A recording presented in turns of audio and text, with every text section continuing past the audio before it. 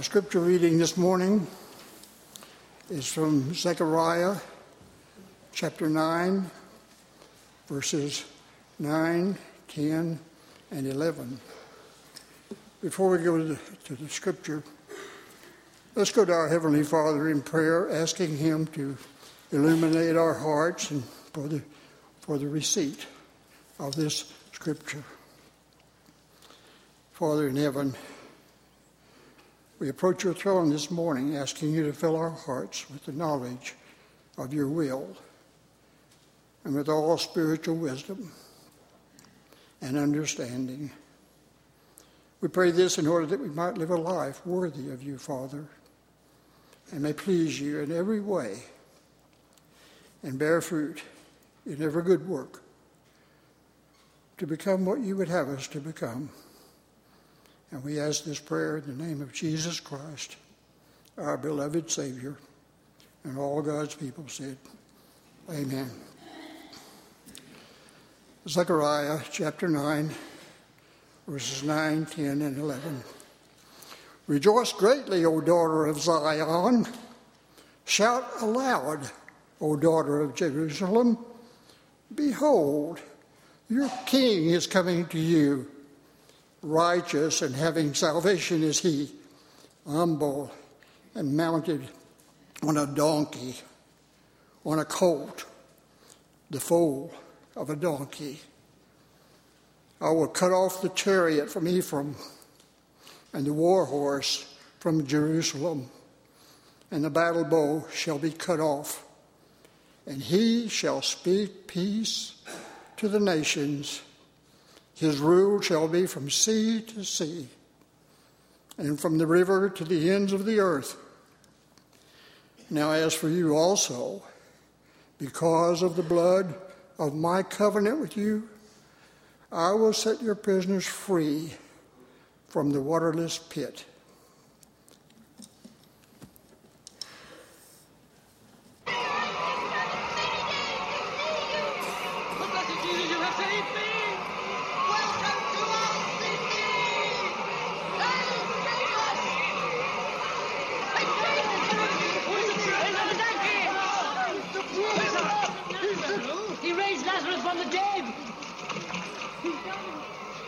Who is this Jesus of Nazareth? He's a prophet, a great prophet. A prophet? On a donkey? Blessed to the healer of the sick, who have come to deliver us! Jesus of Nazareth, King of the Jews!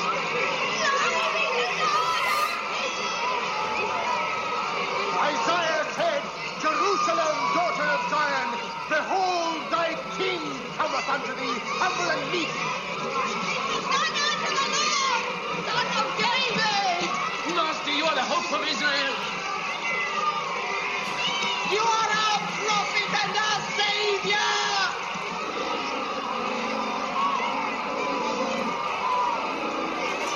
Jesus the prophet, save us! Bless us, Master! Heal me, Master! Heal me!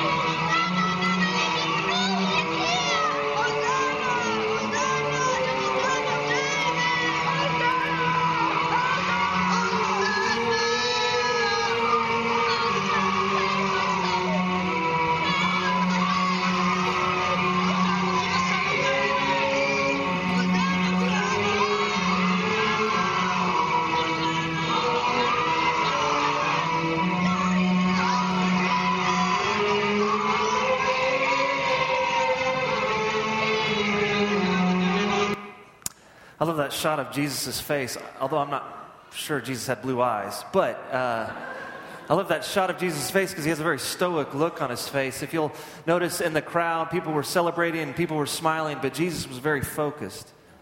Jesus knew that this same crowd who was yelling, "Blessed is he who comes in the name of the Lord, Hosanna to the highest," is the same crowd in just a few days would be yelling, "Crucify him, crucify him." Yes, I think that actor gets it right. Everyone else is celebrating, but Jesus has a very serious look on his face. He is focused on the task at hand. Jesus knows that this makeshift parade is really a death march for him as he enters the gates of Jerusalem. Jesus knows that he's coming to Jerusalem not to deliver the people from the Roman rule, but ultimately to die on a cross for their sins. I like that picture of Jesus because he was focused on what the task was for him to do. What are you focused on today? What about this week? What are you focused on? As we finish our sermon series this morning on the book of Galatians, we will see once again that the gospel of grace changes everything, including our focus. To see what our focus should be in light of the gospel of grace, I invite you to turn in your pew Bibles to Galatians chapter 6, verses 6 through 18. It may be found on page 1239 of your pew Bible. Galatians chapter 6, beginning at verse 6, found on page 1239 of your pew Bible. However, before I read God's word, let's call upon his Spirit again to open our hearts and minds at the reading and preaching of his holy word. Please join me as we pray. Holy Spirit, we give you thanks that you inspired Paul to put pen to paper. And today we have your written word. We pray, O Lord, that by your Spirit you might speak to us, that you might give us eyes to see what you want us to see, ears to hear what you want us to hear, and hearts that would be open and transformed at the reading and the preaching of your holy word. May the words of my mouth and the meditation of all of our hearts be acceptable in your holy sight. Through your Son's precious name we pray, and all God's people said, Amen. Galatians chapter 6, beginning at verse 6. Listen to the word of the Lord. Let the one who is taught the word share all good things with those who he teaches. Do not be deceived. God is not mocked, for whatever one sows, that he will also reap. For the one who sows to his own flesh will from the flesh reap corruption. But the one who sows to the Spirit will from the Spirit reap eternal life. And let us not grow weary of doing good, for in due season we will reap if we do not give up. So then, as we have opportunity, let us do good to everyone, and especially to those who are of the household of faith. See with what large letters I am writing to you with my own hand. It is those who want to make a good showing in the flesh who would force you to be circumcised, and only in order that they may not be persecuted for the cross of Christ. For even those who are circumcised do not themselves keep the law, but they desire to have you circumcised, that they may boast in your flesh. But far be it from me to boast except in the cross of our Lord Jesus Christ, by which the world has been crucified to me and I to the world. For neither circumcision counts for anything nor uncircumcision, but a new creation. And as for all who walk by this rule, peace and mercy be upon them and upon the Israel of God. From now on, let no one cause me trouble, for I bear in my body the marks of Jesus. The grace of our Lord Jesus Christ be with your spirit, brothers. Amen. Here ends the reading of God's word. As the prophet Isaiah tells us, the grass withers and the flower fades, but the word of our Lord stands forever. This is the word of the Lord. Thanks be to God. But far be it from me to boast except in the cross of our Lord Jesus Christ, by which the world has been crucified to me and I to the world. When you look at the cross of Christ, what do you see? What do you see? On May 22nd, 2011, an EF5 tornado with winds of over 200 miles per hour hit Joplin, Missouri. Sadly, 158 people were killed that day. Buildings were torn to pieces. Homes were completely flattened. When a rescue worker came to survey the damage, he found this scene. St. Mary's Parish was leveled, the church, the school building, but the old rugged cross still remained. The cross has now become a symbol of hope for the community of Joplin, Missouri. St. Mary's father, Justin Monahan, barely survived the tornado. As he was dragged out of the rubble, he saw the cross. And let's look at that cross again if we can. He saw the cross and said, God is really with us, and he's letting us know he's going to take care of us. It was tremendous. It was a real gift to see that cross. And it became a symbol all over the community. In fact, all over the world of God's faithfulness amidst hard times. When you look at the cross of Christ, what do you see? Far be it from me to boast except in the cross of our Lord Jesus Christ. On September 13th, 2001, 2 days after 9/11, construction worker Frank Selecchia discovered a perfectly formed 20-foot cross of 2 steel beams amongst the debris of the World Trade Center. Those with access to this site used the cross as a shrine of sorts, leaving messages on it, praying before it. The 2 beams that created this perfect 20-foot cross were actually melted together by the heat. I have this brief video I want to share with you about how this cross impacted Because on that first day, you'll understand, no sweet sounds were heard anywhere around this place. Weeping, great tears, and gnashing of teeth. All those kinds of things you read about in the Bible, they were here on that particular day. And a construction man, crude and probably a little overweight, digging through dirt, all of a sudden finds this little tunnel, manages to poke his head into it, and sees what we believe was a divine answer to prayers that we had been making throughout the time that we were at Ground Zero. Oh God, show us your place. Show us you're here. Show us how you're going to redeem this pit. And all of a sudden, he comes out of this little tunnel screaming, "Wait till you see what I found." And he pulls in ministers and officials, and there, this cross is fully extended, melted together with the intense heat. The 2 beams were never initially part of the same structure. Heat literally melted them together. And the piece of metal that's draped over was molten metal that had literally fallen over one of the arms. And when everybody saw this, the first thing we did was cry. And the second thing, we went into worship. A marvelous moment of worship. Everything stops. Construction vehicles stopped. All of the digging out of dirt, we all stopped. We looked at the cross. We fell to our knees. And we thanked God. Because at that moment, it seemed as though God was just placing his arms around us and saying, "This pit is mine. I will redeem this pit. And I will redeem the lives of the people who are in this pit." And the message that I received at that particular day was, no matter how large the pit is, how deep or how wide or how long, whatever pit it is or wherever we live, God is there to redeem it. If he did it here at Ground Zero with the World Trade Center, how much more can he do it for the world in our own pits that we carry around from day to day? On September 13th, 2001, a construction worker named Frank Selecchia of local 731 laborers was going to World Trade Center 6, part of the recovery operation, hopefully looking for live bodies.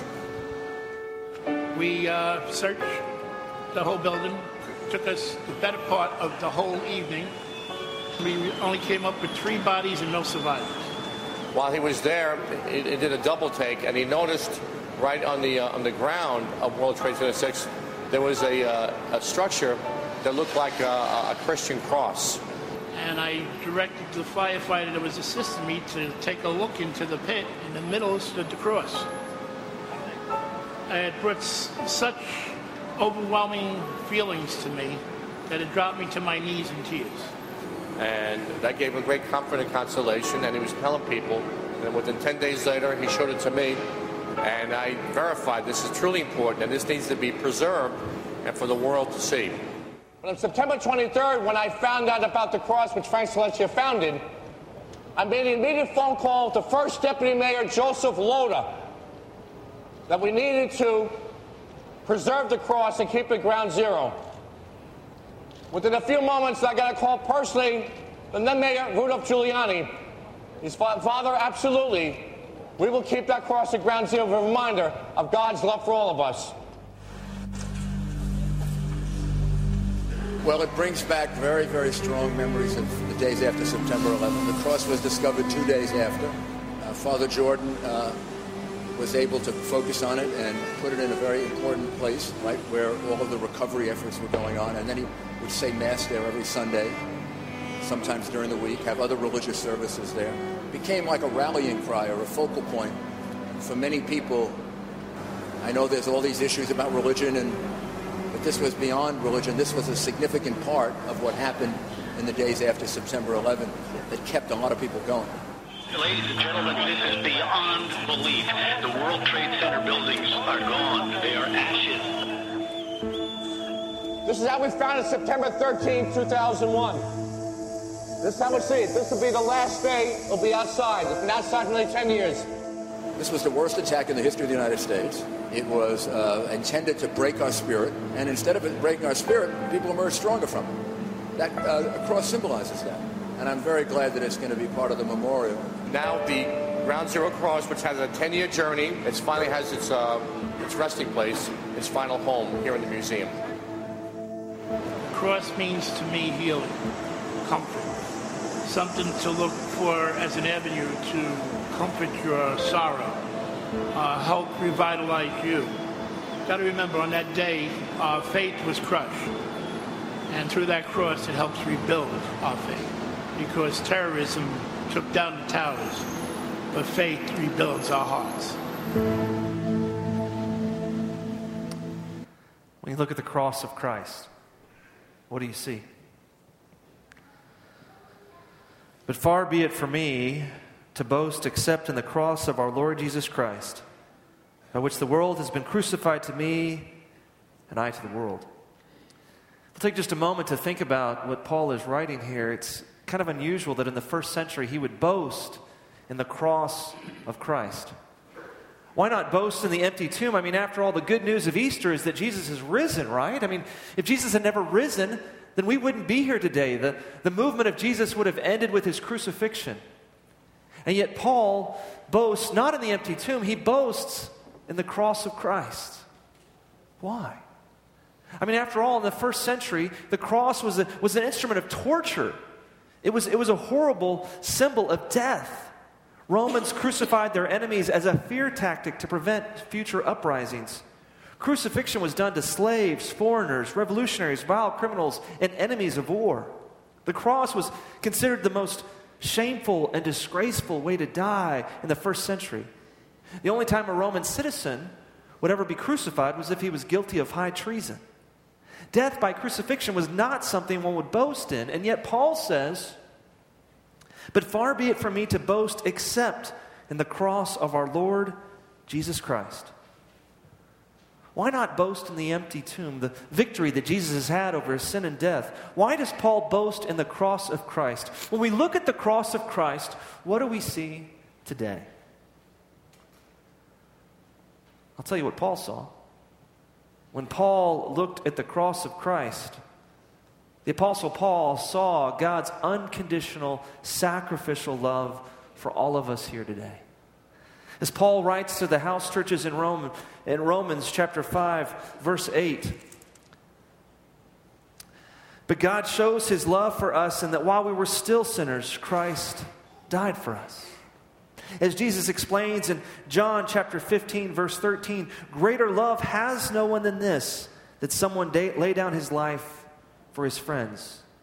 The cross is the greatest demonstration the world has ever known of God's great love for us. Yes, when the Apostle Paul looks at the cross of Christ, he sees the unconditional, sacrificial, amazing love of God. As we look at the cross of Christ, we can see that God loves us because he loves us. There's nothing we have done or can do to deserve God's amazing love for us. At the cross of Christ, we see that God loves us with an unconditional, sacrificial love. And there's nothing we can do to make God love us anymore. He's already demonstrated the full extent of his love for us, that while we were yet sinners, Christ died for us. That's why Paul boasts in the cross of Christ. Because the cross of Christ is the great symbol of God's amazing, unconditional, sacrificial love for all of us. The cross of Christ lets us know that we are loved in spite of our sin. The cross of Christ reminds us that even though we may face trials and tribulations, our God is with us and for us in the cross of Christ. And God will always love us, regardless of what we've done in the past, regardless of what we may do in the future. The cross of Christ reminds us that we are saved not by what we have to do, but by what Jesus has already done for us. Yes, as the Apostle John writes in his first letter, 1 John chapter 4, verse 10, "And this is love, not that we love God, but that he loved us and sent his Son to be the propitiation for our sins. Or as the New Revised Standard Version translates this same verse, and this is love, not that we love God, but that he loved us and sent his Son to be the atoning sacrifice for our sins. The cross of Christ comforts us to let us know that our sins have been atoned for by the perfect sacrifice of Christ. As Jesus said on the cross with his final breaths in the Gospel of John, it is finished.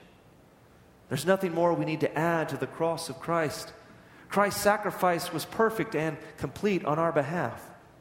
That's why Paul boasts in the cross of Christ. He boasts in the cross of Christ because it's at the cross of Christ that we realize the depth of God's great love for us. Now, the empty tomb is a very important symbol of our faith. The empty tomb is very important because it points to the fact that Jesus has conquered sin and death on our behalf. But it's at the cross of Christ that we see how much God really loves each one of us. Yes, Paul boasts in the cross of Christ because it's at the cross of Christ that we see how much God loves us. For God so loved the world that he gave his only begotten Son, that whoever believes in him shall not perish, but have everlasting life, as you read in John 3:16. The cross of Christ reminds us that it was God's love for us that motivated him to send his Son to this earth to pay the price for our sins with his death on a cross. As Paul had explained earlier in Galatians chapter 3, verse 13, Christ redeemed us from the curse of the law by becoming a curse for us. For it is written, "Cursed is everyone who is hanged on a tree." Jesus, who was without sin, became sin for us by dying, by hanging on a cross and becoming a curse for us, so that we might ultimately be saved. Paul boasts in the cross of Christ because it points to the love of God and it points to our ultimate salvation. As Paul explains at the very first of our letter in Galatians chapter 1, verse 3 and 4, "Grace to you and peace from God our Father and the Lord Jesus Christ, who gave himself for our sins to deliver us from the present evil age, according to the will of our God and Father." When we look at the cross of Christ, we are reminded of God's amazing, unconditional, sacrificial love, a love that delivers us from the sinful brokenness of this fallen world. When we receive this love by faith in Jesus, we're made new. That's why Paul writes in verse 15 of our text this morning, "For neither circumcision counts for anything, nor uncircumcision, but a new creation." A new creation. Have we allowed the love of God to transform our hearts and minds in such a way that we have become a new creation? That we are now led by the Spirit? And led by the Spirit, we seek to fulfill the law of love, of loving God with all of our heart, mind, soul, and strength, and loving our neighbor as ourselves by doing to them as we would have done to us? Are we living into the new creation that Christ has made us through his amazing love? Because God loves us. We just need to look at the cross of Christ to see how much God loves us, to see the depth of God's amazing love for each one of us. Are we living in that light of that love today? Or are we still striving to win approval of God and man? See, once we fully grasp the meaning of the cross of Christ and the great love that God has for each one of us, then what other people think of us really doesn't matter, does it? It didn't matter to Paul. That's why Paul writes in verse 14 of our text, "But far be it from me to boast except in the cross of our Lord Jesus Christ, by which the world has been crucified to me and I to the world." In the cross of Christ, we can see just how much God loves us, and that now shapes our identity. We are shaped by the fact that we are loved children of the Most High God, and nothing can separate us from God's amazing love. And if God loves us, then what does it matter what other people think of us? That's why Paul says, "The world has been crucified to me." What the world thinks of Paul and how the world measures Paul really doesn't matter to Paul anymore. And it really shouldn't matter to us either. I remember when I was a freshman in college, several of my classmates invited me to join them for a week at South Padre Island for a time of blowing off some steam. My parents, however, told me that they were going to finance the mission trip that the church was taking to Mexico and not the spring break trip to South Padre Island. So based on my financial realities as an economics major, I weighed the opportunity costs and said, I think I'd rather go on the church's mission trip since I can afford that and I can't afford the other. So we went to Monterrey, Mexico. We spent a week helping kids through a vacation Bible school program with them and played with little kids with this little nursery, and we also helped paint many of the rooms of this church.